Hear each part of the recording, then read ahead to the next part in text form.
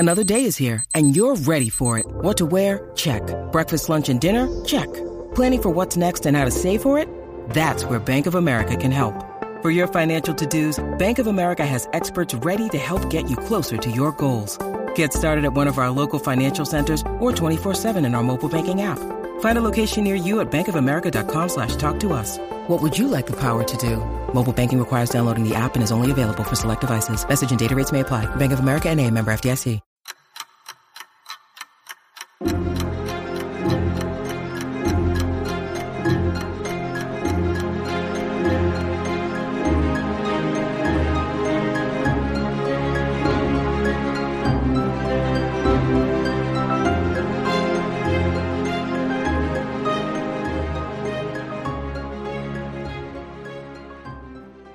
Well, welcome back to another episode of Parker's Pensies. This is a podcast where we explore thoughts in philosophy, theology, nature, and life. I love thinking about cool stuff, so come think with me. Today, I'm going to be stretched to the limit because we're talking black holes. So this will be maybe the nature or life aspect of, we'll get into some philosophy, probably some theology too, but today I'm joined with Dr. Sean Ressler. He is an astrophysicist. He got his PhD from Berkeley. Now, currently, he's at UC Santa Barbara in a research position, and his area of expertise is black hole accretion. And so we're going to figure out what the heck that means. We're going to get into all sorts of nitty-gritty stuff. I'm super pumped for it. I'm ready to look like a fool. Got to be a fool before you can be wise. So ready to do that right now. Dr. Sean, thanks for coming on, man. Oh, no problem. It's great to be here. Thank you for having me. Yeah, I'm really excited about this one because, well, as we talked about off screen, usually I write like an outline for my guests. I can kind of get a grip on their work. And you sent me some videos, and I just couldn't even get it. So I'm excited to just jump in right here with you. First things first. Well, let's go with what is a black hole? So a black hole. So I have given public talks before where I say this, I make this statement at the beginning that black holes are the most boring thing in the universe. Okay. So they only have two properties. Like two things describe a black hole, and that's it. So every black hole, so with these two, so the properties are mass and spin. Okay. So like once you know the mass and the spin of the black hole, where spin is how fast it's rotating, then you know everything about the black hole. And every black hole with the same mass and the same spin are exactly the same. Interesting. There's a sense in which they're the simplest and most boring objects in the universe. Yeah. Well, it's really what is around them that's the really cool thing. Okay. Well, I've heard someone say that there was charge. Is there charge to a black hole? That is true. Black holes do technically, or they can technically have charge, but in reality, they never do. Because you can imagine if there was just something sitting there with this massive amount of positive charge, all it would do is attract a bunch of negative charge. Okay. And the negative charge would fall in, and then it would eventually. Oh. So literally, that is never considered in any of these models. Like people do like hardcore general relativistic calculations where general relativity is Einstein's theory of gravity, which describes what really black holes are. Yeah. So I should describe what black holes are more than just they have mass and spin. So a black hole is basically it's a point. It's infinitely dense, zero size point of mass, and it could be any amount of mass, but it's infinitely dense. And this happens when there's so much gravity in an object that any outward force cannot support the weight. So eventually gravity just wins over everything, and it collapses into this point. And this point is infinitely dense, and there's a radius. So the black hole itself is technically infinitely small, but the mass that it has determines what's called the event horizon radius. Mm-hmm. So the event horizon is the point at which even light itself cannot escape, which sounds strange at first because you don't usually think of light as being affected by gravity, but it is. And so light cannot escape from the gravity at this radius, so it's called the event horizon, and that gives the black hole an effective size. And just from the mass of the black hole and the spin, you can determine what this size is. Okay, and that's again, like you said, that's not by like measuring the black hole itself, but by looking at the event horizon and all the stuff happening on the outside of the black hole. So everything within the event horizon, we can never know about. Yeah. And that's where you get into your specialty of black hole accretion and like the fluid dynamics and the models of, is that right? Yeah. So Okay. I'll just define what accretion is, because it's a word that I use so much but a lot of people don't even know what I'm talking about when I say I do black hole accretion. It's sort of what I throw out when it's like, what do you do? Oh, black hole accretion. Just walk away. Oh, totally. Yeah, that makes sense. But accretion it's the process by which the black hole gains mass. So in other words, like it eats gas that's falling inwards, and that's just called accretion.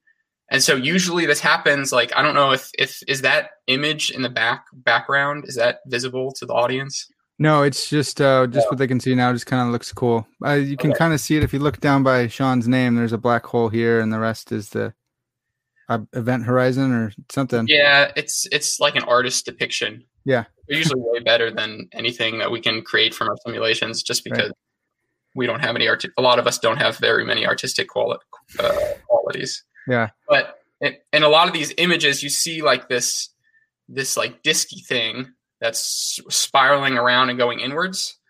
And so that's generally how the gas falls in. It falls in these spiral patterns. Like it's literally just like water going down the drain in the toilet or whatever, how it spirals in. It's the same exact thing, where the stuff coming in is like sort of rotating in a way, and then it just spirals inwards towards the black hole. And they call that an accretion disk. Okay. So the broad field that I work in is called accretion disk theory. Accretion disk theory. Okay. This blew my mind when I was in grade school, and they were talking about gravity and space. And yeah, we used to think of gravity as like pulling, but it's really like a space pushing. And then I don't know if they dropped this or if I saw a video, but there's like a cloth or like a trampoline, and you put like a lead ball in the middle, and then you roll some balls around it. And they're like, look, it's bending space and time. And that's kind of like what Einstein discovered and helped us understand. What is it like? It's space bending in on itself or something? So that's what's called general relativity, the theory of general relativity. So Einstein had like, I think, what is it called? His miracle year. He was like 20 something, like young 20, early 20s. And he did these three things that deserved to win the Nobel Prize. He won the Nobel Prize for one of them. Yeah. It wasn't the general relativity. But so general relativity, that picture of the ball on the trampoline is how gravity works in this framework. It's seen not really as a force like this.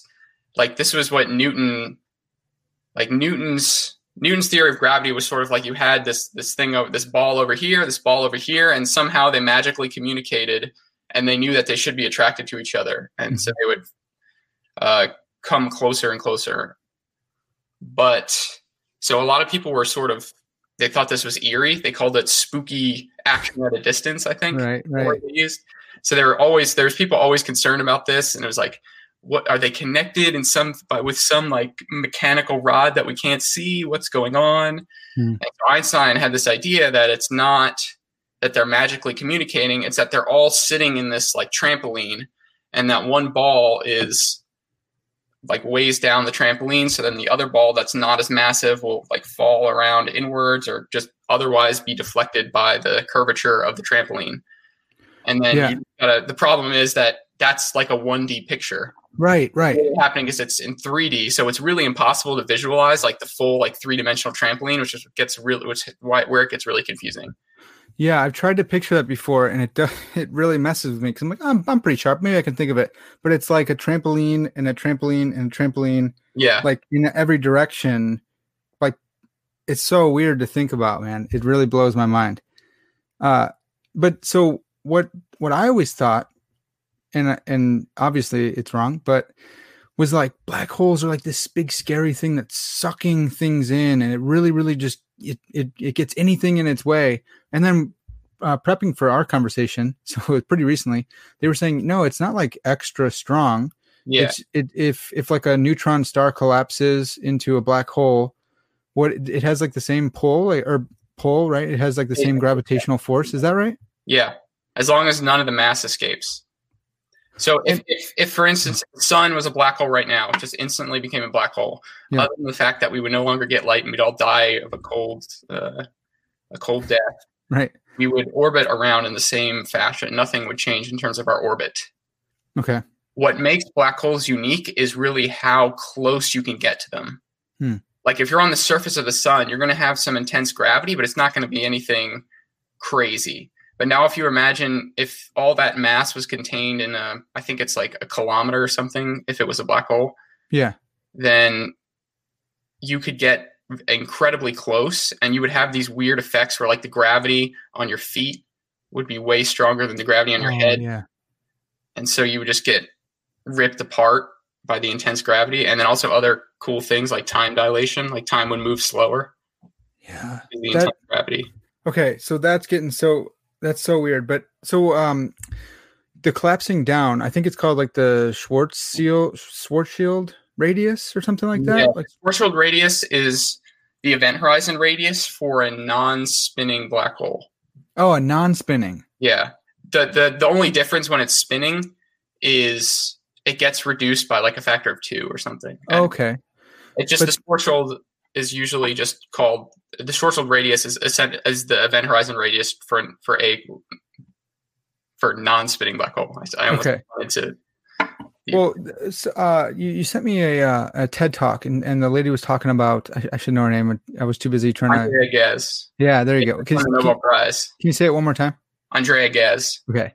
And she was talking about the Schwarzschild radius, and like if we compacted the Earth down to like a sugar cube, it'd be a black hole then, because it's got to be like compressed to this point. Yeah. And so the greater the mass, the less it's going to have to be compressed. Or like the greater the mass, the bigger the black hole. Yes. Yeah. Okay. But then someone else I was listening to was saying that like you couldn't do that. Like if you had some kind of machine, because I like philosophy, so we can make up machines whenever you had a black hole machine or whatever compressor, and you compressed the Earth down to a sugar cube, and like technically or theoretically it's a black hole. But someone was saying you can't do that because it wouldn't actually have enough mass, and not enough mass to actually be a black hole. There's what they may be referring to is something called Hawking radiation. Okay. Which is, there's a certain point, if a black hole is too small, it can actually evaporate. Yes. That's, okay. Yeah, it can evaporate by Hawking radiation, which is something that I don't completely understand myself. Mm-hmm. It's sort of something that you never really use in practice. It's almost like physics philosophy, though it really is physics. It's just like, it's like Hawking being like, well, what would happen if this? Oh, wow. That's why I bring it up, man. That's I love that. Just the woo crazy stuff out there. There are plenty of like legit physicists who get sort of, they get like pushed more and more towards that direction until everything they put out, you're like, what the heck are they doing? Like they don't even publish in like papers anymore. They just write it up on the internet. Yeah, and they go on Joe Rogan, and I learn it. Yeah. Because when you have tenure, you can do anything. But yeah, Hawking radiation, I mean, it's a legit thing. It's like if you had, so in quantum mechanics, there's this thing where nothing is not really nothing. I know. It's so frustrating. There's particles that can just pop into and out of existence, but it's because nothingness is unstable, right? Yeah, it's like there's particles can pop into and out of existence, but they have to pop up in pairs, like an electron and an anti-electron at the same time. Okay. Everything is conserved charge. There's no like all of a sudden there's no new positive charge or anything. The net charge is 0. The net everything is 0. Yeah. And so that happens like right outside the event horizon. And then one of the particles goes in and one of the particles goes out. And there's a way that instead of like net 0 gain, there's actually the black hole loses energy by it. Like one of the particles has negative energy and the other particle has positive energy. Yeah. And then the particle that has positive energy escapes. The one that has negative energy goes in. And so the black hole loses energy, which is essentially equivalent to mass in terms of the black hole. Okay. And then so the black hole shrinks a little bit. And for very small black holes, like what the Earth would be, this process is really efficient at causing the black hole to shrink. Okay. So it would just like evaporate into nothingness. But for larger black holes, it's completely negligible. Okay. Like any astrophysical black hole, the process for it to evaporate would take well beyond the length of the universe, the age of the universe. Okay.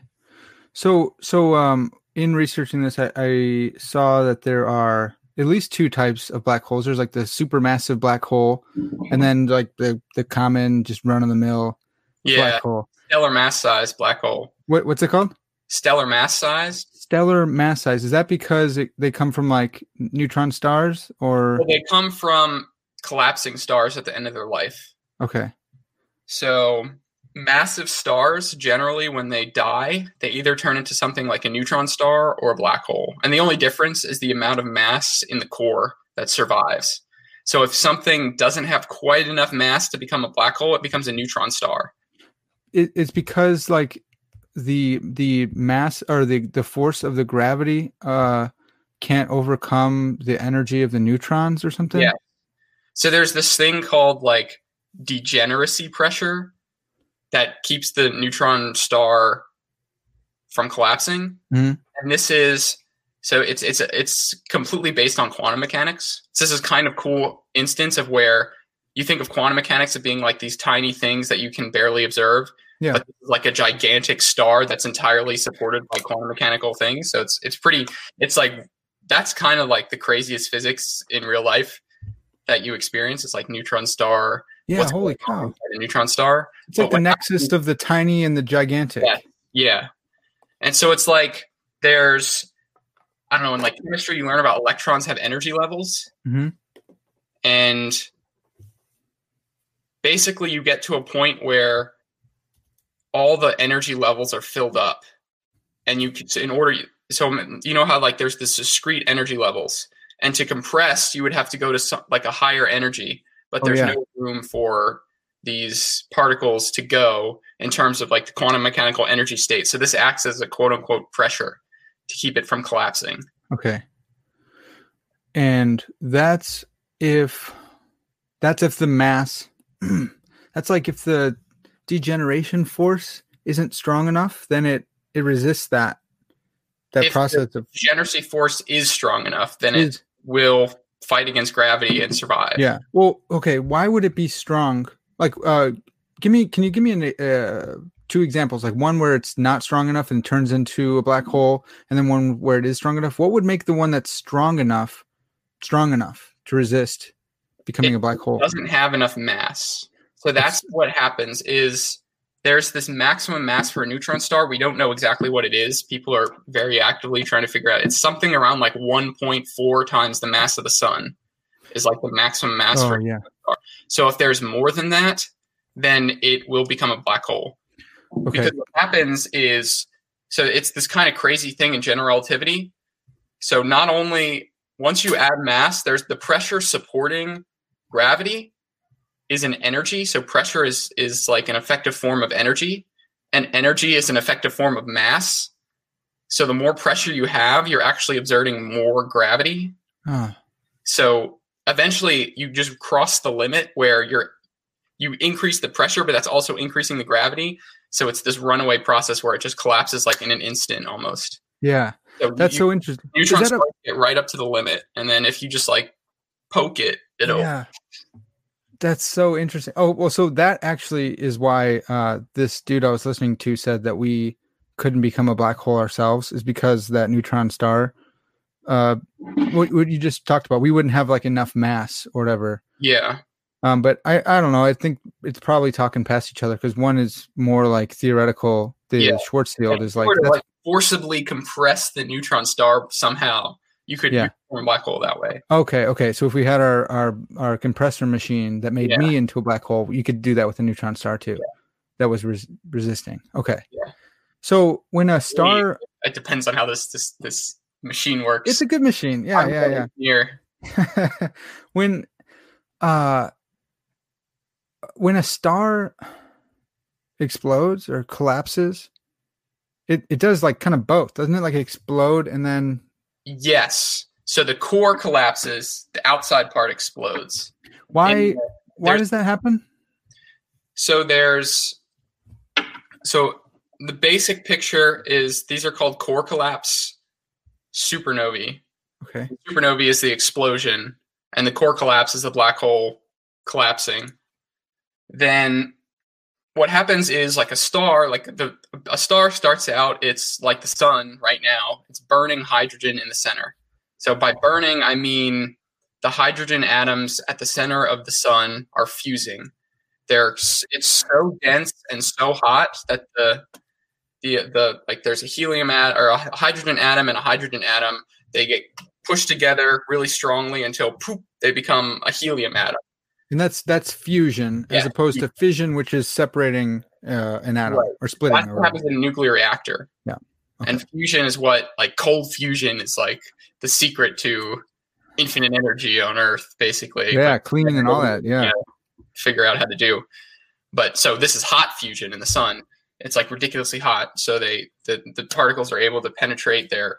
So the particles don't want to combine, but the heat makes them move really fast. They break through their barriers and they combine.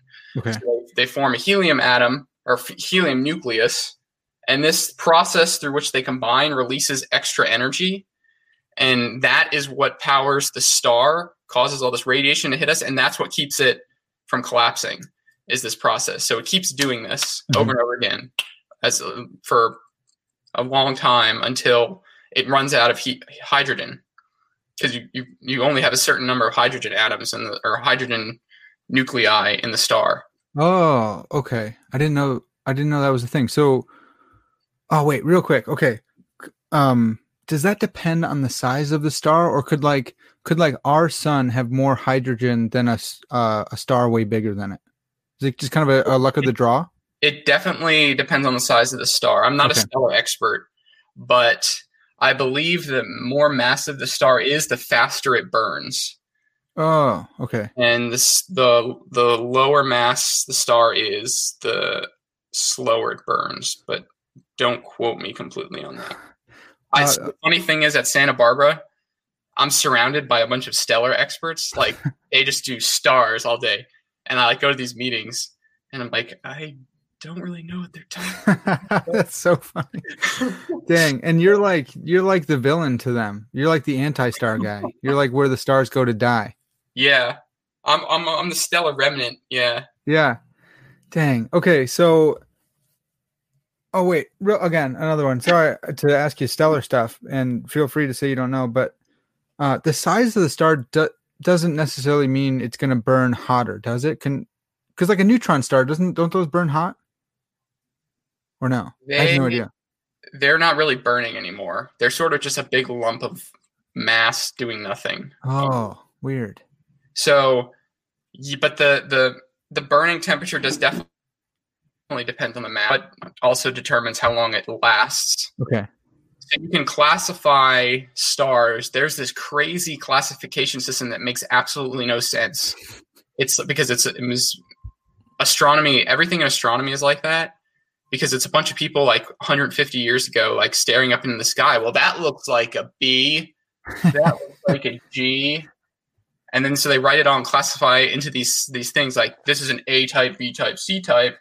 And then you figure out later that these types have no correlation with the actual physics. And it's just like random classifications that you have to then teach forever. And you've just inherited them, so you're not changing them now. Yeah, that's a lot of things in astronomy.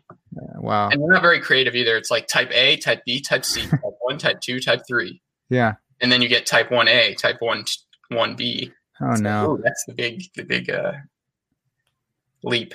Yeah. But so the stars are classified like A, B, C, whatever.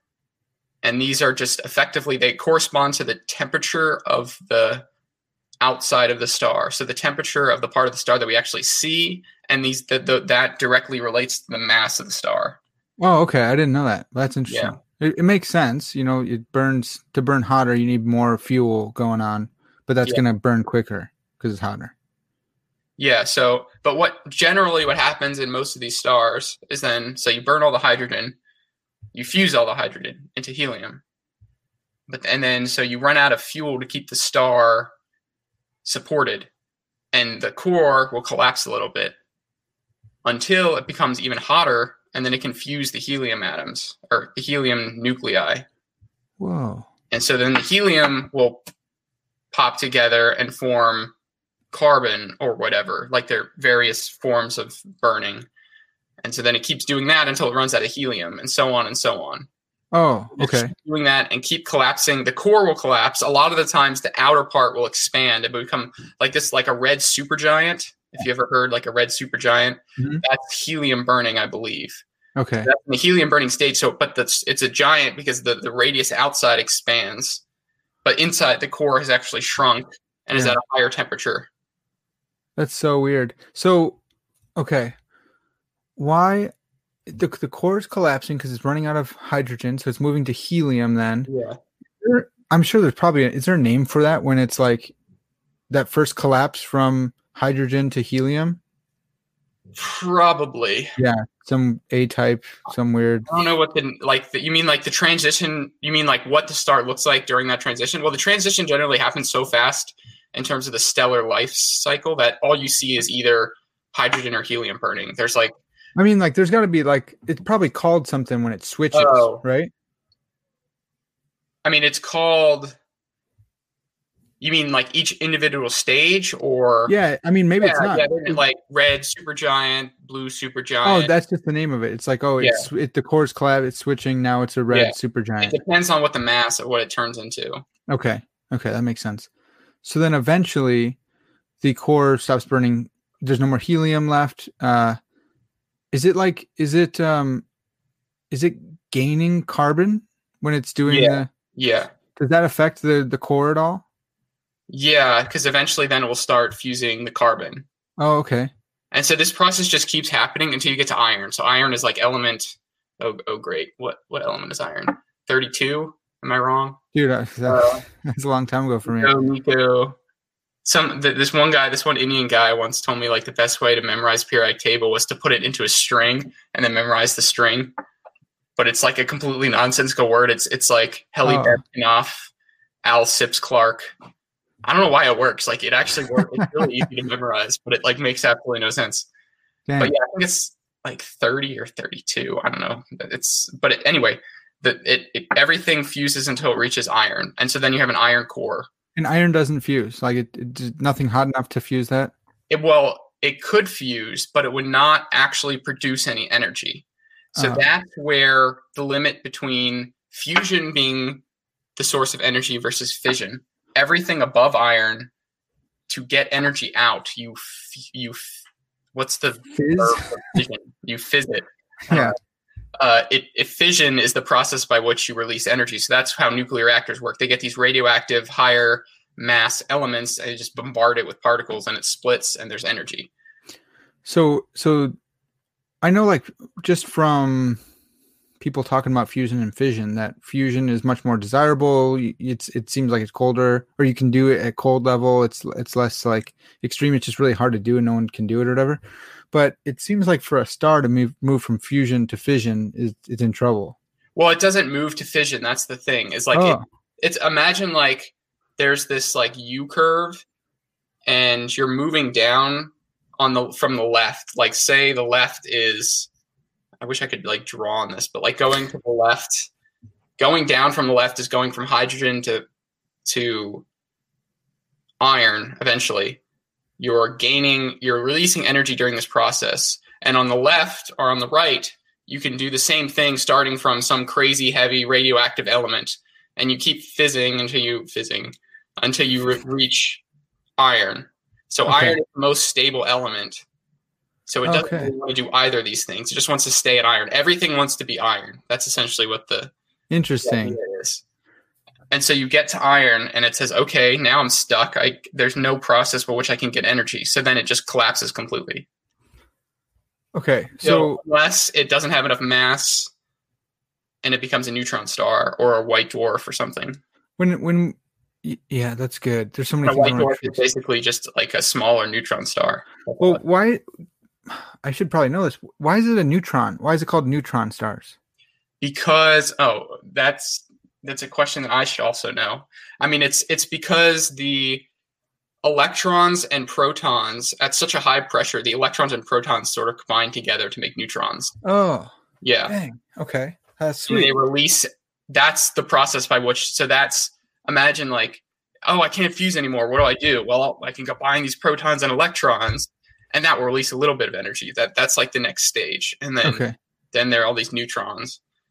It's kind of like isn't 100% neutrons. That's sort of a misconception, right, but it's a lot of neutrons. That makes sense. It's like to me, I'm just thinking it's like when you're hungry and your body is just like eat itself, and it's like, well, it's eating all the excess fat, and then it's starting to move on to your protein, and then it's going into like your organs and weird stuff. And is that like a good analogy? Yeah. Okay. It's like you use everything that you can until you can't. Yeah, and then you become a neutron star and you explode, just like it happens to us when we're hungry. Yeah. Yeah, the explosion is not. So the process by which the star explodes is not extremely well understood.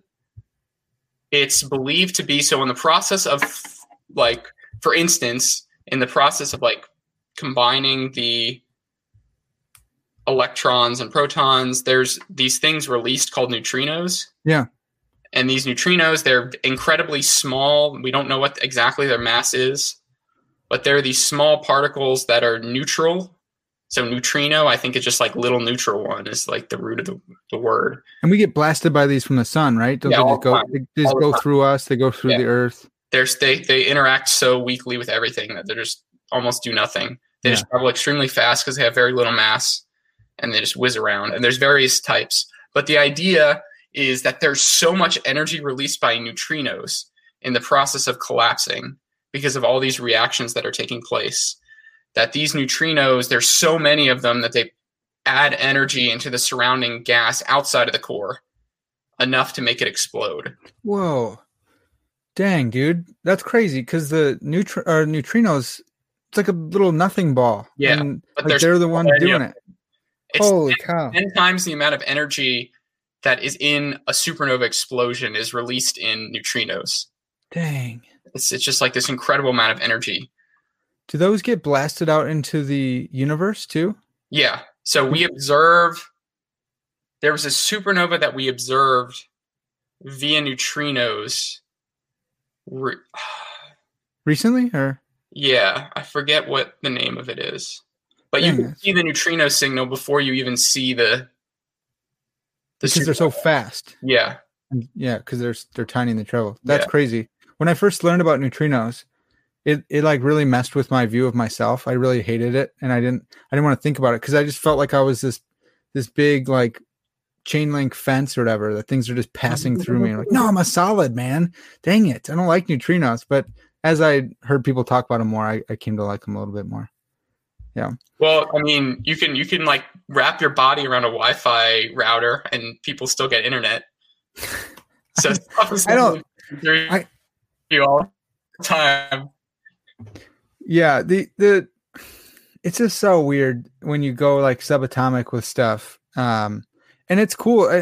This is why what you were saying earlier about like neutron stars and stuff, the subatomic level, I'm forgetting now, quantum, and like the huge massive scale. It's so interesting that you're dealing with all this stuff. Like neutrinos are tiny, but then you're talking about this giant thing that's sucking in and accreting or engaged in accretion, this huge black hole. It's so crazy to think about like that exists in our universe. Yeah. The same universe where we have cars and dogs. Yeah. There's this thing it has a mass, but it doesn't have any like point. It's like one point in space. Yeah. Or it's like a eternally, like not eternally, but like it's reaching the point of no pointness or something.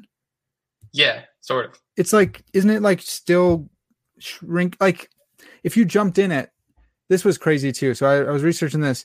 If I went in like head first, I would be like elongated to like thinner than a hair, and I'd be like spaghettified. Spaghettification. Like, and I could not believe that was a real term, spaghettification. I heard Sean Carroll say that on Joe Rogan like a couple years back, and I thought he was making a joke. He's like, "This is a technical term, spaghettification," and they both laughed, and I was like, "Oh, that's funny." And then I hear actual other PhDs talking about spaghettification. You're like turning into a piece thinner than a piece of spaghetti. I think there was an era. There was like a shift in like the 20s or something when people started trying to have fun with naming things. Yeah. Like quarks. Like the name quark came from Finnegan's Wake in written by James Joyce. Okay. And like they name them like the top down truth beauty quark, like and like things like spaghettification. All Yeah. that. They're just having fun because it's at the limits of our understanding. Yeah. It's bonkers. They're like, we don't have to just use like Latin roots and stuff. We can do whatever we want. I like it. It's like, yeah, what would a kid call that if you told a kid, hey, spaghettified? Yeah, let's do that. I love that. So I wanted to talk about like supermassive black holes, because that's apparently something different. And people say that they're at the center of every galaxy. Yes. Is the supermassive black hole the thing that's making the galaxy look all cool and twisty? No. Oh, dang it. So that is correlation, not causation. Okay. The reason it's at the center is the same reason that we're all orbiting the center. Because of the trampoline. There's all this dark matter. Oh, I was going to ask you about dark matter, dude. So I can tell you. So the funny thing about dark matter is that we know everything about it except what it is. Yeah. Like, we know where it is. We know what it does, but we have no clue what it actually is. So some people, I'm here in Illinois, and we have the Fermilab, and they have switched from using their collider, because there's a bigger one, to they want to be like the number one people in dark matter. And I got a tour a couple years back, and they were talking about dark matter, and I talked about it on Facebook, and then some dude was like, "Yeah, I guess if you believe in dark matter."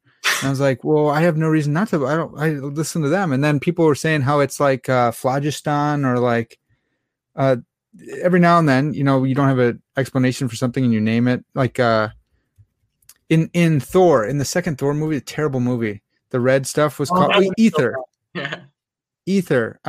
Like that used to be a thing, and now we realize there's nothing called ether or whatever. So like, how do we know about dark matter? Like are you sure? Like, you're a dark matter guy. You're like, yes, there's dark matter. I don't study dark matter at all.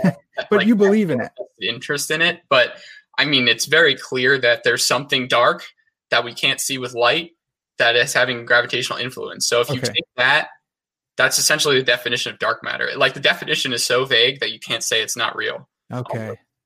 It's not like saying, there's these like crazy quark things that just go around and whiz around and they have gravity but not do all these things. Like, we have a bunch of theories that sound crazy, like axions and WIMPs. So that's another instance of naming. So that's weakly interacting massive particles, WIMPs. It's like an in-joke. Okay. That's a pretty good name. I like that one. But those are two different things, really. It's like the presence of dark matter and what actually composes dark matter.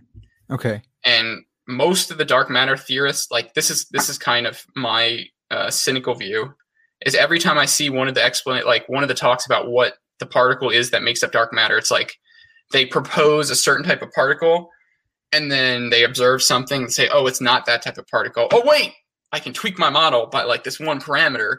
And now test. And then they're like, okay, fine, we'll test again. And then they test it. Nope, it wasn't that either. Like, wait, I can tweak it again. And like, more test. And then the observer's like, really, we have to test again for this stupid model? Give it a rest. But I mean, one of them has to be right. There's just so many different models that it's ridiculous. Okay. It's really hard to constrain.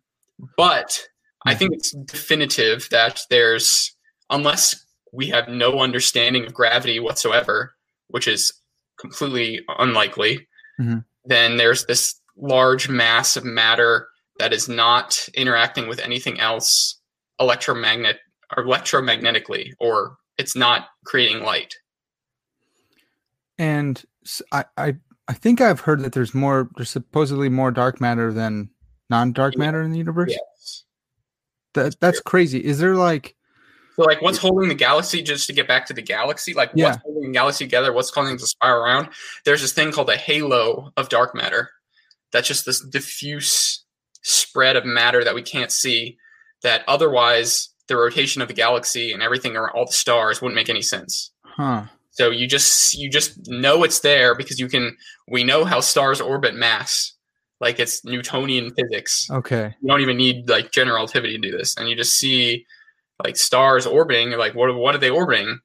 and they have a certain profile. Like there's a star at a certain radius that's rotating at a certain speed. You go to a smaller radius, it's rotating at a different speed. And that profile tells you also not just how much mass is in the center, but how it's distributed. Yeah. It turns out it's not just like this massive amount of stuff in the center, which you could say, oh, it's just this gigantic black hole, but it's like this diffuse amount of gas. So for instance, the black hole at the center is 1,000,000 times the mass of the sun, but that amount of gravity is like completely negligible to us at the distance we are. Right. We're like 8 kiloparsecs away, where parsec is a really long unit that I don't know how to describe it in other words. It's just really long. I didn't know that was a real word until researching for this, because I knew that like Han Solo traveled something in like the Kessel Run in like 12 parsecs or whatever, but that was a real thing. Parsecs. Yeah. Love it. Yeah, I don't know what the actual definition is. It's like 10 to the 18 centimeters, if that means anything. All right. So a lot of centimeters. So rulers. Well, dude, I guess since we don't know a lot about dark matter, I was gonna ask if like the supermassive black hole can suck in dark matter, but do we even have any clue on that? It should, because it's gravity. So dark matter behaves like other matter, just not electromagnetically. What was that? In terms of gravity. Yeah.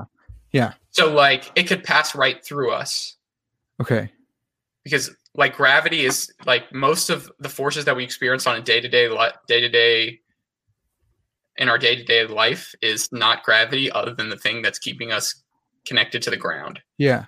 Because like all the things that hurt, the things we hit, like those are like the reason they're solid like that is like the intermolecular forces that are pushing against things, like how we're, like you said, we're sort of like a chain link fence. Yeah.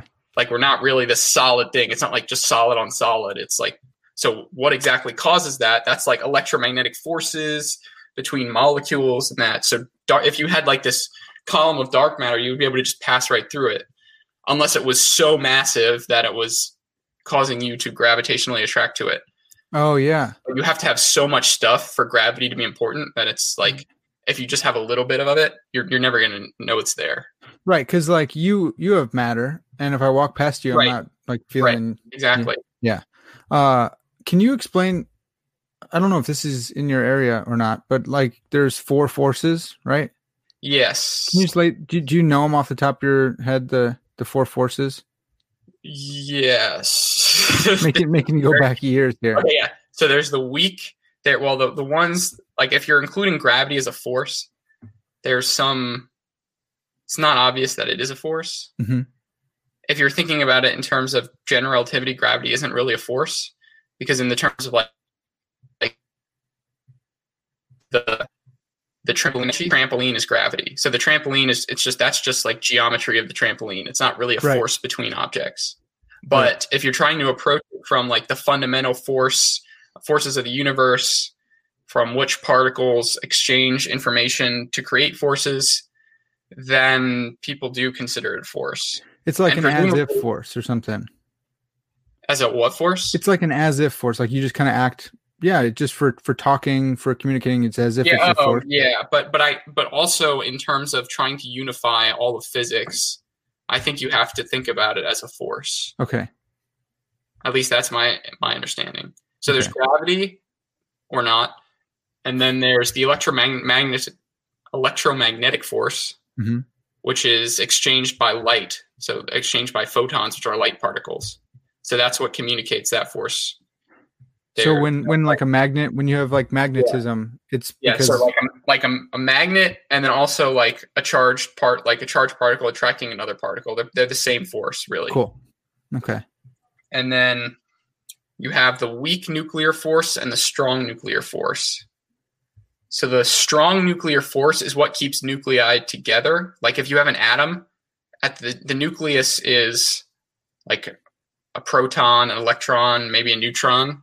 It's like what is causing the neutron to stay there? Like it's not charged. It has no charge. So why is it stuck there? Well, it's the strong nuclear force. So that, and even the electron and proton, or you can even have like proton, like 3 protons all stuck together. Like they should be repelling each other.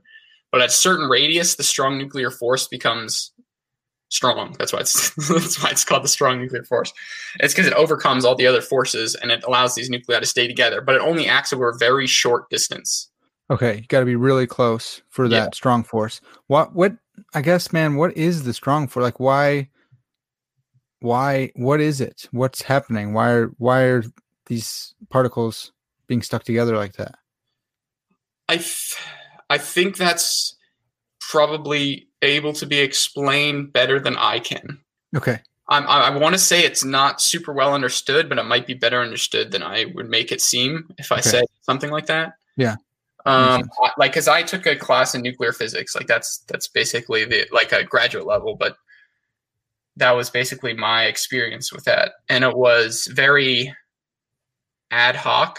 Like you sort of say, oh, the force behaves like this, kind of not ad hoc, but phenomenological. Sure. So when you say something's phenomenological, you're basically just modeling our experience of it, not the fundamental what's going on. Right. So if you see, like if you saw project like a basketball that somebody threw in the air and you saw the trajectory and you just said, oh, well, I can predict just based on like you plot every point and then you just fit a curve to it and say, well, oh, this is how it behaves. This is how the basketball behaves. But you're not actually saying, oh, this is because of gravity and air resistance.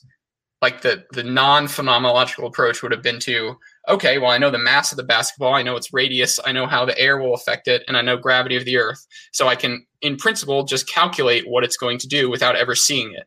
Phenomenological goes backwards. It says, oh, I see how the ball behaves. Well, can I predict what another ball would do?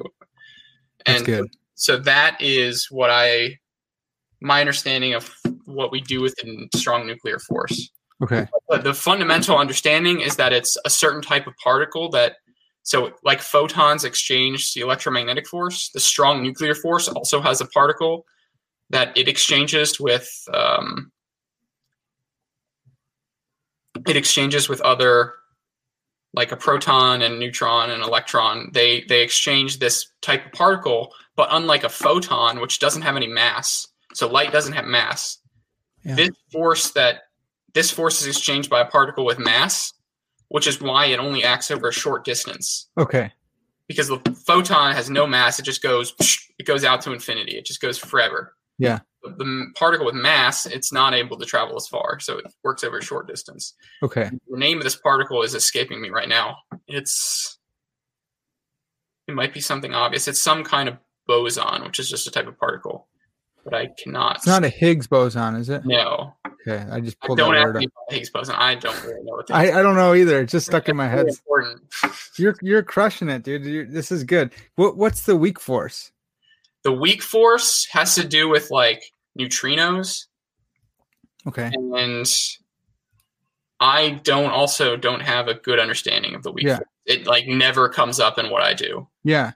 The only reason it comes up for me is I listened to a ton of Eric Weinstein. Yes. And he was like, one day he was talking to Brett Weinstein, his brother, and was like, I don't get how people can follow Game of Thrones or this show or that show with these complex storylines, but they can't remember that there's four forces. And I was like, dang, man, I should remember that there's four forces. So if I ever talk with him, I'd be like, yeah, the four forces, dude, totally. So thanks for just recounting that for us and all the listeners there. If you guys can recount the four forces, then you will also impress Eric Weinstein, maybe. Or if you can, in terms of complicated plot lines, if you can remember the entire plot of the Kingdom Hearts series, that is also incredibly impressive. It's right up there with the forces. Well, so going back to the supermassive black holes, does anyone know like what they are, what caused them, how they become supermassive? It's debated. Okay. Because the weird thing is that you have the stellar mass sized black holes, which are like 1 to like 10 maybe times the mass of the sun. Uh-huh. The supermassive ones are like 1 million to 1 billion times the mass of the sun. But there's really none in between. You don't see intermediate mass black holes. Wow. Sort of strange. So that sort of rules out, or it causes, it's possible that we just don't see them because black holes are hard to find. If they're not in the center of the galaxy or doing something crazy, they're just out there and they're not interacting with anything. They could be everywhere because you don't see them. That's the definition. They're black. Yeah. But it's weird that you don't see anything in between, because if it was just smaller black holes eating stuff, getting larger over time, you would expect like a distribution between. Exactly. Yeah. You'd see a range of them going up. So the process by which supermassive black holes form might be just a bunch of gas collapsing. Like there's no star really. Oh, I've heard that. Yeah. Like imagine if you had, like I think this might be what is referred to as primordial black holes. Like imagine if you just had a big, just gas cloud in like even before stars were formed, and there's just all this gas. Yeah. And it was uniformly distributed. So there's no like preferential way for gravity to pull anything. Okay. But then suddenly something shifts and there's like a little bit over density in one spot. Then the gravity there is stronger than everywhere else. It's going to pull everything in a little bit. But then as things gets closer, gravity gets stronger and it collapses even more. So it's this unstable gas cloud configuration, which then collapses. And it depends on the mass of this cloud and how fast everything collapses. But in principle, I think, this is my understanding, this is also sort of cosmology kind of stuff. That's not, I don't usually think about black hole formation that much. Yeah. More of like a black hole pragmatic or practical. Once the black hole's there, then I'll deal with it. Yeah. But you just imagine if you had so much gas, like a ridiculous amount of gas, it would never even go to the star stage. It would just, because that's also how stars would form. If you had a certain amount of gas that was like, you would form stars in various spots, and then that's star formation as it collapses. Because eventually it would be collapsing, but then it would start fusing, and then that would support gravity. And then when it's fusing, it like catches fire, and then that's And so you would then have like stars and planets and all this stuff. But if you imagine that the gas cloud is so big and it collapses so fast, then gravity just beats out everything. It never forms a star or planet. It just forms this gigantic black hole. Okay. So I'm thinking like, I don't know why my mind works like this, but I'm thinking like you have a big piece of paper and you got marbles distributed all across them equally. Yeah. And if you like pull down one part of that, they're all going to roll down to that, and that's going to make this black hole. But then that's going to offset the rest of it. You know, if you had this really, really big piece, then other marbles are going to get off kilter, and they're going to go form another one, and then they're and they're just forming everywhere because one formed. Yes. Okay. Exactly. That's a perfect analogy. But why would they not turn into a star? If like each localized patch had too much mass. Okay, so it's because maybe the initial condition was just so much gas that it couldn't even, it just bypassed the star because it's just huge, heavy.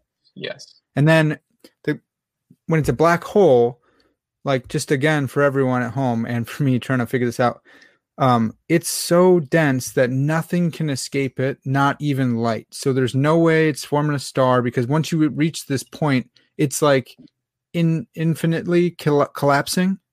Yeah. Is that right? Is that the right way to think about it? Yeah. Okay. Dang, man, this is sweet. Sorry I'm making you go at the limits and the extremities of your knowledge here, because you're focused on accretion, but you're really crushing it. So what made you want to go into accretion? More happenstance than anything. Okay. I feel like that's the path of an academic, is like, it's sort of like a deterministic process. Like, I don't know if you've read War and Peace. Like not like seriously. And well, Tolstoy describes like the rise of Napoleon as something completely outside the control of Napoleon. Like a Napoleon was just going to show up based on history. Like all the previous events of history led up to a Napoleon forming. It's like Napoleon wasn't that great. He really didn't like Napoleon, I think. Napoleon was not nobody. He's just some guy that happened to be in the right place at the right time. Right. But I feel like that's a lot of what happens with academics. Like each individual person seems to have like a choice in what they work on, but what they work on tends to be influenced by who they were interested in working with, and then what the interesting problems were at the time when they started. Because I've basically come to the conclusion that most things in the field are interesting, And once you get into one of them, you find them so interesting that you don't want to stop. Yeah. And so you sort of just like, it's almost like this random, like at first it's random. You're just like, oh, well, that kind of seems interesting. And you start and then you're like, oh, this is really interesting. And then you get like sort of narrower and narrower. Yeah. That's my like philosophical view of that didn't answer the question at all. Well, but I think it's true. And it's also so weird because of where we're at in time that you can be a specialist in this field and not know what your neighbor is working on down the hall. And not even like he'd have to explain it to you. Like not like he'd have to explain it to me, but you wouldn't know because you're so specialized in your area because we've come such a far way from like Galileo who like knew everything. Yeah. I think it's just bonkers how much you can know and then miss out because you're like just 10 years deep in studying this one neutrino or whatever. Yes. No, it's definitely very possible. And you would probably get a better explanation than I would because they would assume a bunch of things that I know that I don't actually know. Yeah. Okay. Like the only thing that I can do better than you in that situation would probably be to pretend like I know what they're talking about. Well, you'd have some concepts that I wouldn't. That would be really helpful. I knew some words, some words to say at the right moment. But I'm particularly bad about that, knowing like what's going on in other fields, because I tend to be a kind of person that just likes to focus on what I'm doing. Yeah. And just push. And in my own field, of course. Like I don't ignore what other people in my field are doing. But to actually answer the question of how I ended up here, I was interested in lots of theoretical stuff. Then in undergrad, I just thought the professor that was teaching mechanics which mechanics is like how stuff moves under like basic forces, like gravity and other things like that. Mm-hmm. And he was like the coolest guy ever. So I just wanted to work for him. And he was working on supernova remnants. So the stuff left over from when stars explode, mm-hmm. which wasn't black holes, but that was just what I was like, okay, I'm working on this. Then I went to grad school and Berkeley. I loved Berkeley. I loved the area. And I was like, I want to live in this area. And the guy that I would potentially be working with seemed really cool. And so I made the decision based on those like sort of feelings. And I went there. Then I started working with this guy. He was like, so his name is Elliot Quadert. And then he had me start on some like project with stars and magnetic fields for a couple months. And then out of nowhere, he's like, actually, I'm a part of this collaboration that I haven't been contributing that much to, but it's about like black holes and preparing for the Event Horizon Telescope. Would you be interested in that? I was like, yeah. And so then I started working on that, and that's where I am. I just kept going in that direction. Wow. Just real quick, man, do they have a Event Horizon Telescope? Oh, yeah. Whoa. Yes. Oh, so did you not see this about a year ago in the news? The like picture of the black hole, that kind of thing? Oh, yeah. Yeah. I remember totally. Okay, so that's what that was. Because I guess my field, not the actual taking the telescope, but simulations that produce things that look like that. That's what I thought it was. I thought it was like a rendering from a bunch of pictures or something. I remember someone explaining it and being like, that's not quite like a picture like we think. And I was all deflated, but maybe can you explain like what is that image? I almost put that as our background, but yeah, it's not a picture in the sense that it doesn't work in the same way as a camera, but it is a picture in the sense that it's real data. Okay. It works by like they really don't take data in like, it's hard to describe this. My frog just croaked back here, and I just want to make sure if anyone heard that, I didn't like pass gas or anything. That was my frog, so he's a bullfrog. And he didn't like croak like metaphorically. No, he's just. I think he hears my voice and thinks it's time he wants to do battle with me or something. But I'm still the big boss in this office for now. Yeah. But yeah, so I mean, it's real data. It's a real picture, just not in the same way that you think of like just taking a picture where basically you're just capturing where the light comes. Like it's a different process to capture the light and then make it like you have to put it through a process so that it looks like an image. Okay. In real space. Okay. So that's sweet. You got that. And were you involved in that? Were you like around the periphery? Like what was the I'm not involved in that collaboration, though most of the people, it seems, in the field are. It's a very large collaboration. But that was like, it's one of those things where like every single introduction that I've written for every paper, every talk, you say, well, because of it's like one of the easy motivational kind of things. Well, in preparation for the Event Horizon Telescope, we're doing these simulations. That's sweet. A lot of motivation because it's like they already put in a bunch of money to this. So it's like, oh, well, you want to support that effort.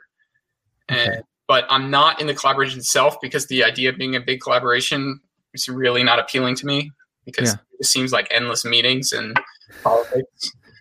Yeah. Doesn't sound fun. Yeah. And you can get a lot of the benefit from being outside other than the actually knowing everything in advance. They did an amazing job of keeping all this stuff secret before they published. Yeah. Well, this reminds me of another thing I want to ask you about. What I can't remember the name right now. I'm sure you'll know it. When I think it's in Argentina, when they picked up on gravity waves, I think, from two black holes bumping into each other. Yeah, it wasn't just Argentina. It's like several places. Okay. What's that called? The Livingston International Gravitational Observatory, I think. LIGO. Okay. Yeah. LIGO. When did that something in gravitational something. When did that happen? A little bit before then, maybe 2 years ago. Okay. Yeah, I wanted to ask you because I remember that was pretty crazy. That's one that I was like, that's weird because like our reality like waved through and we didn't know because we're in this reality and it's like someone like, made a wave in your fishbowl and you couldn't tell because you're in the fishbowl. But was that something that you were like pretty geeked up about, or was that just like, oh, that's pretty cool? I thought it was cool. I mean, I expected it to happen for a while. Oh, okay. I was at a conference when the news came, and they just like ditched half of the day and said, "Okay, we're talking about this now." Yeah, like it was kind of fun because there were two people who were part of that collaboration who, like, I guess they knew. I don't know if they knew how. I guess they didn't know because they had scheduled other talks at the time. Oh yeah, that they just scrapped or they moved to a different day. But yeah, it's a lot of this stuff. It's hard to get excited when it's like a slow burn. Yeah. It's like, it's coming. Like it starts off, you're like, oh wow, that would be really cool. And then it's like, yeah. And then you hear about it for like 4 years in a row. And you're like, yeah, okay, when are we going to see it? When are we going to see it? And then we see it. And but yeah, that's the only reason that I wasn't like, oh wow, that's amazing. Just because there's so much anticipation and build up and preparation. Yeah. That it would be like with the Event Horizon Telescope, it would have been amazing if we saw something that looked completely different because what we saw looked exactly like what everybody kind of expected. Yeah. If we saw something crazy, that would have been really cool. But if you saw another universe inside there, I get excited about it, but I don't get that excited about like that kind of thing for some reason. I don't know why. Okay. I get more excited. Like it's like, oh, that's cool. Yeah. But I don't know. Well, how about have you seen Interstellar? Yeah. Did that like bother you, or did that get you? Was that exciting? Like he went into a black hole and he decided to go home and work. Like the whole thing about like humanity is not just a bunch of farmers like trying to survive. It's like there's a higher calling for humanity than just like be an animal that all it cares about is eating and living. Yeah. Yeah. Well, and a lot of physics was kind of accurate, except the crazy stuff at the end. Yeah. I really like that movie. A lot of people, what happens is that anybody who's an expert in something, if there's a movie about it, they all like to just crap on it. Yes. Like, yeah. Oh, yeah, wow, that was like it's very easy to seem superior just by criticizing something. Dude, if you're criticizing something, you instantly feel like you're superior to it. Yeah. Easy, like even what I was just saying with like not being excited about the results. It's like, well, like it was one of the most amazing things that we've done as a human race. And you're like, oh yeah, it wasn't anything special. It's like, oh yeah, because I work there, I know this stuff. Yeah, it makes you feel better about yourself and makes other people feel like you know something just by criticizing it. That's so true, man. I did a reading class on like theology and the philosophy of mind. So I was just deep into philosophy of mind stuff, and I watched Ex Machina, and I was like, well, they didn't technically get this right and that right, and then I realized exactly what you said, and where it's like, well, for one, I'm not even an expert in this, so I shouldn't be all like patting myself on the back. Two, it's a movie, and so they have to, and three, they did a really good job of looking into all this different stuff and explaining it in a way that, like, on the popular level, could still be interesting. I was just like totally wrecked, being like, what an idiot. Why was I just going off? I wasn't talking to anyone. It was just me by myself watching the movie. But the higher power thing is interesting, man, because so for our audience, they don't know anything, but you're a Christian, right? Yes. So you're a Christian studying this stuff. Do you ever just ponder on like, what is God doing with black holes? Like, why would God make a black hole or any, like, did he have to do this? Is this like he was, or was this like a beauty thing where he's like, I'm going to put a black hole in the middle of this and I'm going to let them discover that? Or is it like, no, if I want to make the universe I want to make, I need to have black holes and dark matter? It's total speculation. Yeah. But I can't say I think about this too much. I usually think about theology and science in two different parts of my brain. Not that they don't communicate. Right. But just in general, my science thinking is never big picture. On a day-to-day basis, it's like, oh crap, I left a semicolon out of this line of the code. Like, that's the majority of the thinking in that respect. Well, and you just completed your PhD last year too. So you were like super coming off of intense, like intricate into, in-depth specifics. Yes. So that just for our listeners too, like, I've had another guy who's working on his PhD in philosophy, epistemology, and he's so deep into the literature concerning what he's writing about that it's even hard for him to recall some like metaphysics kind of stuff, because it's like, dude, I'm not studying that right now. I spent 4 years researching this. Yeah. I mean, it's even like I'm staying with my parents right now, and sometimes it's like they're talking. They're trying to, maybe not necessarily trying to get my attention, but they're trying to have like a casual conversation. And I'm just sitting there like walking, staring at the wall, like, yeah. Because I'm thinking about like how to debug my code and what's going to happen and what needs to happen. Your brain you have to be like hyper-focused. Otherwise you won't make it very far. Yeah, that makes sense, man. I'm not that far yet. I'm just working on a couple master's degrees here, but I'm working on my master's thesis. And if something comes to me and I'm like, oh, that's a sentence I need, then it's going to really be a good transition. Then I have to go run to my journal and write it down. Because I'm like, I'm not losing this. I spent too long working on this. And it's like, dude, I'm so sorry. Hold on. Give me 1 second. I got to write this down. Yeah. Yeah. But in terms of black holes and their theological importance, I would say I see it as like for some reason, the church in like whenever that was, like Galilean times, got like really wedded to the idea that we're the center of the universe, the center of everything. Right. But like, I feel like that wasn't even theologically sound kind of reasoning. It's no, it was just a never about us. Right. And it's clear there's a lot of passages where it's just talking about like how great the heavens are and like all the things that God created, showing how magnificent they are. And it's like, what are you, oh man? Like Job, like he spent the last couple of chapters being like, I did this and I did this and I did this. Do you know about this? Do you know about this? And Job's like, oh, yeah, sorry. I love it. It's my favorite part of the Bible. I feel like that's like, I feel that paragraph, those couple chapters are like, that's what science is to us.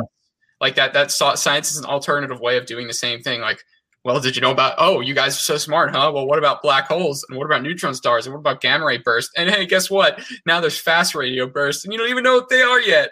Huh. It's like the universe is so massive and there's so much cool stuff there that it's like, well, if the greater the complexity and beauty of creation, the greater you would infer the complexity and beauty of the creator. That's what I guess. Dude, I love that. I love that you put it. I think the You just opened up a can of worms about like simplicity, and that's a whole doctrine in theology. And some people are like, yeah, no. but that's all right. The listeners at home could freak out about that. Well, the point that you made about it's like, what is it like? Yeah. Well, whether God is composed of parts, does he have properties? And if he does have properties, you have this like bootstrapping, like either these properties exist outside of God and he's dependent on them, but God's not dependent on anything, or they're somehow like an ad hoc, like, well, no, they just belong to him. So I've on the podcast we've been going, I've been having people on to talk about it, but because Richard Dawkins would say like, well, if this universe is so complex, then its designer must be way more complex, and it's not a good theory in science to posit something more complex as an explanation. And so then people are like, that's exactly why we need simplicity. And it's like, well, all right, dude, the principle of parsimony doesn't need to be brought in every second on everything.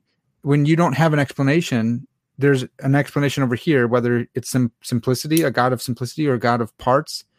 That's a better explanation in this scenario. And sorry to go on a thing here. Make a theological statement when I said that. I know. I was trying to preempt that. I think that he has the power to make something so complex, and the mind to make something. Like his mind is so much higher and greater than anything we can imagine. Dude, that is awesome. And I think what you were saying with Job, where it's like it's just science is an extended paragraph. It's another one of those statements that God was saying. Do you know this?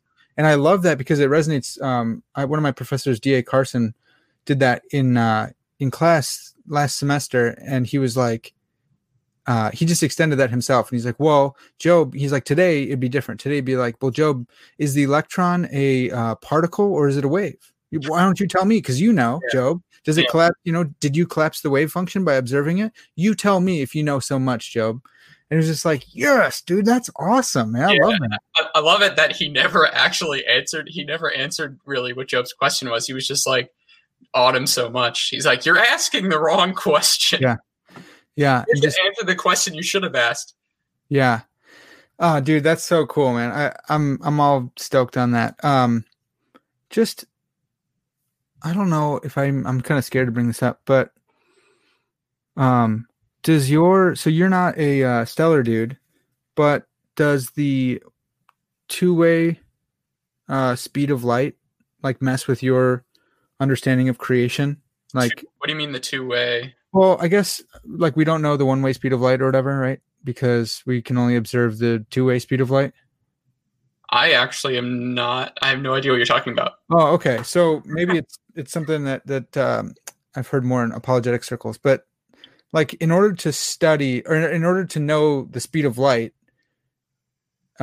you have to know its two-way speed, like how long it takes to go to like a mirror and come back. Because every other way, if you used like a clock, because of Einstein, right? You take two clocks together, but then you move them. Now they're out of sync, and so in order to combat that out of syncness, whatever, you need like you have to presuppose the speed of light. But that's what you're trying to search for, anyways. And so I'm not doing a great job here of explaining it, but other astrophysicists or whatever. What you're saying. I haven't thought about this at all, and I haven't really heard it discussed. So everything I say is going to be out of complete ignorance.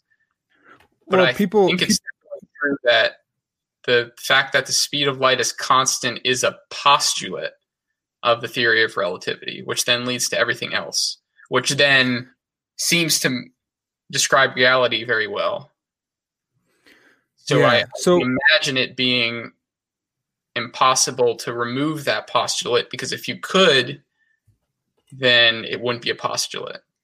Yeah. Because we have a postulate in a theory. If in retrospect you say, actually, this theory comes out of only two postulates instead of three, you would have removed them. So I can imagine it being impossible to actually prove that statement. Prove the one-way speed of light? Yeah, something like that. That's what people have said. And it comes up in Christian circles because they say, if you're a young earth creationist or if you're an old earth creationist and you're debating each other on how old is the earth, because it seems theologically like it's this old, but it seems scientifically like it's this old. And so what do we do with this? Well, what about ancient starlight? So it takes this star is over here, and it would take this many years for it to travel to us. But we see the star right now, so the universe must be at least this old, because that's how long speed of light takes to get to us. So this many years, because we see the star. And then someone comes up and says, yeah, but we don't know the one-way speed of light. We only know the two-way. And so maybe the one-way speed of light, or the first path getting there, if you're measuring it, takes this long, but then maybe the return is instantaneous. And it's like, well, how does that work? I don't know how that works at all. What do you mean instant? Why don't you just divide it by 2? Take the two-way speed of light, divide it by 2, half and half. That makes sense. And then, I mean, these guys are like physicists or whatever. And like, well, things are weird. The world's weird. So you can postulate that it's, 1.5 there and a half back, or it's 1 there and 0 back. And I don't actually know. I'm hoping to have a dude on to talk about this, but the world is super weird, man. The speed of light stuff is bonkers. But I was just asking that because I was wondering, for you personally as a Christian, how your work on the universe impacts your view of the Creator, and like how old the Earth is and stuff like that. I generally, in terms of like how old the Earth is and whether the days are like 7 actual days or 7 periods of time, the yom thing. Yeah. Yom. Or yom. I feel like it's very clear that Genesis was not written as a science textbook. Mm-hmm. And that's kind of not an important question in terms of everything else. And it's just one of those things like free will versus determinism that I'm perfectly happy to just say, I am not going to be able to make any kind of conclusion on this, other than that I know that I have the faith that science, that God would not deceive us, in the sense that if science is really showing one thing pretty definitively, and any apparent contradiction there's never going to be a contradiction between scripture and science, as long as we interpret scripture and science in the correct way. Yeah. Which is impossible for us to do completely accurately because we're mortal beings who have imperfect knowledge. Yeah. So if I tend to lean on the like days in Genesis as periods of time, and then whatever method we're using for estimating the age of the universe seems to be pretty reliable. And then just read the passages in Genesis, not necessarily through that lens, but just get because I feel like that's never emphasized as anything important in any book. The days of Genesis, you're saying? Yeah. So or how old the Earth is.